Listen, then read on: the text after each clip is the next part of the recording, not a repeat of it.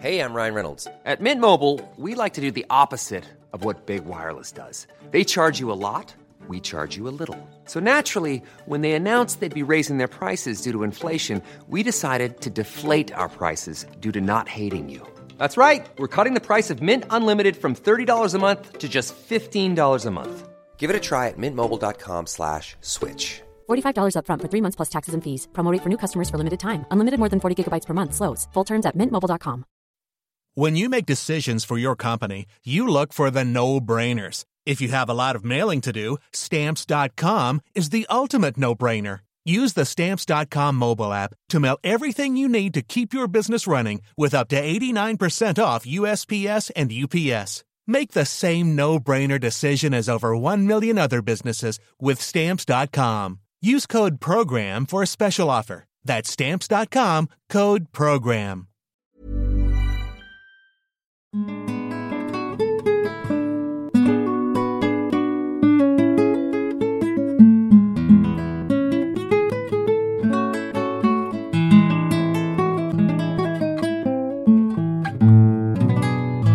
From Cedarburg Public Library Radio.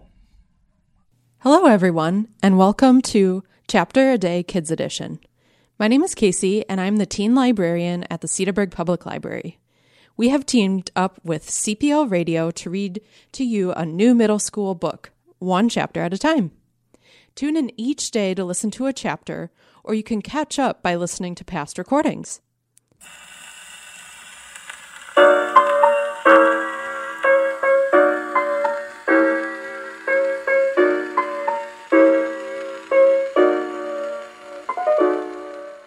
This month's selection is called Betty Before X by Ilyasa Shabazz. It's about a young girl named Betty who was raised by her aunt in Georgia until she is 6. Then she joins her mother and step-family in 1940s Detroit, where she learns the hard truths about the civil rights movement. Later on in life, she marries Malcolm X, the influential African-American Muslim minister and civil rights activist.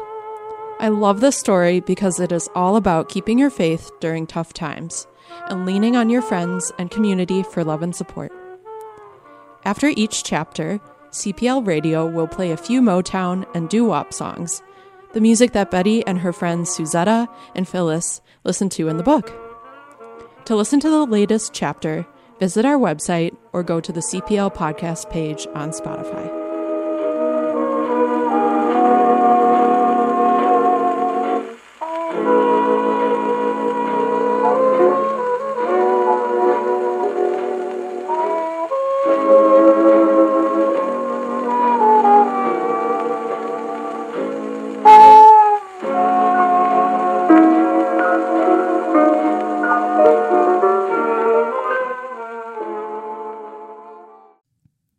Detroit, Michigan, 1946.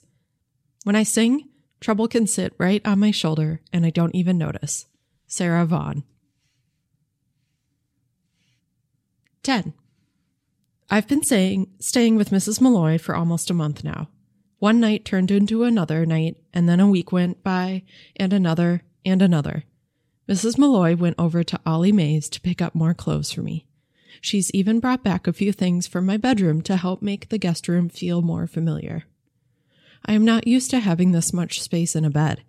Having my own room means I get to spread out and the cover is all mine. I get to decorate and put things where I like them. I have privacy to try on a new dress and twirl in the mirror to see if I like it. I can even do my homework without distractions, play records, dance, and sing along to my favorite songs. But it also means I don't have any sisters around me at night to talk to and laugh with. They are not there when a noise frightens me.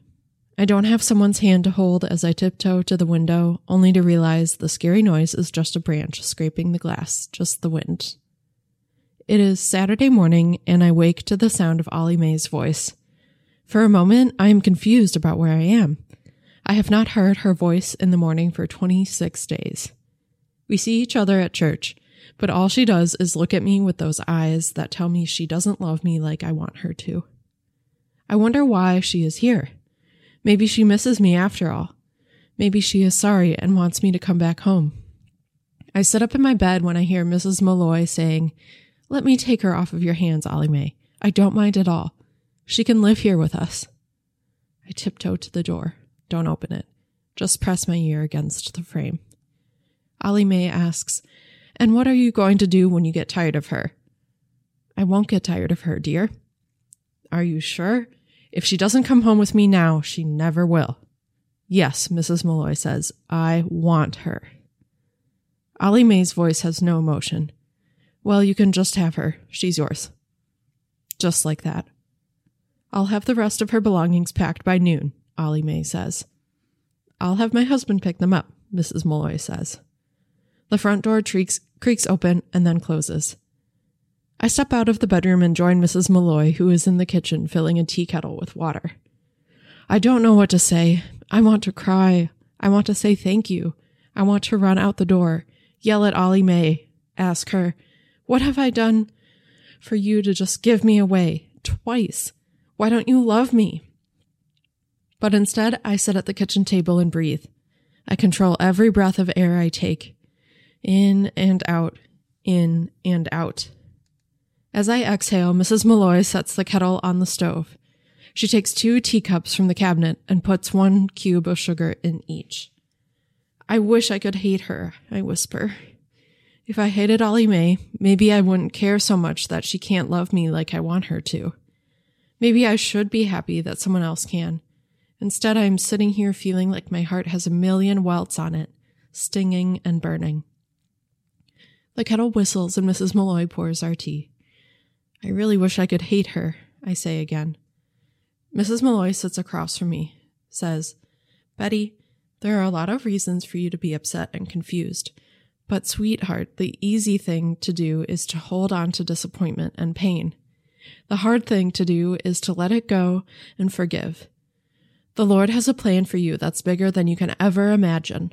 Right now, you just have to have faith in the Lord and find the good and praise it. Count your blessings, young lady. Name them one by one, even the small things. Doing that will comfort your heart. It will comfort your soul." I listen to Mrs. Malloy's words as I breathe in and out, in and out. I nod to let her know I understand what she is saying. I know I have a lot to be grateful for. I do. But right now, I can't think about anything except my mother, who left me. She didn't even ask to see me. I bite the inside of my lip, try to keep these tears from falling because I don't like to cry in front of people. I don't want Mrs. Malloy to think I don't appreciate all she is doing for me. I don't want her to give me away, too. I can't sit here and count blessings, can't stop the sadness from rising in my chest. Mrs. Malloy drinks more of her tea, but my cup is still full. I clear my throat, say, "Can the counting of my blessings start tomorrow?" "Yes, Betty, it can." She reaches across the table and takes my hand.